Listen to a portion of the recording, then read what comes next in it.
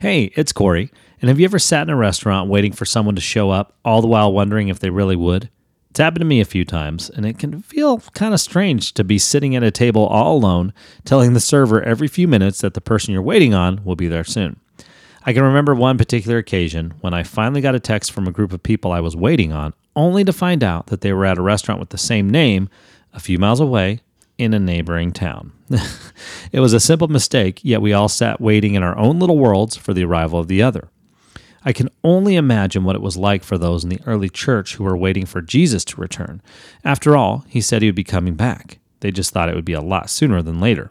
The reality is, even Jesus didn't know when he would return. Only the Father knows that.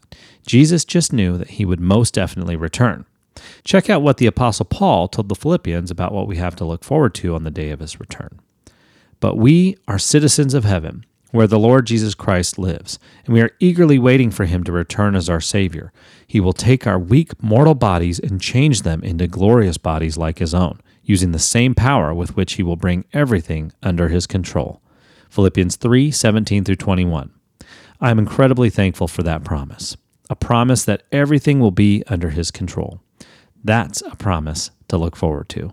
Hope you're looking forward to that as well. Have a blessed day.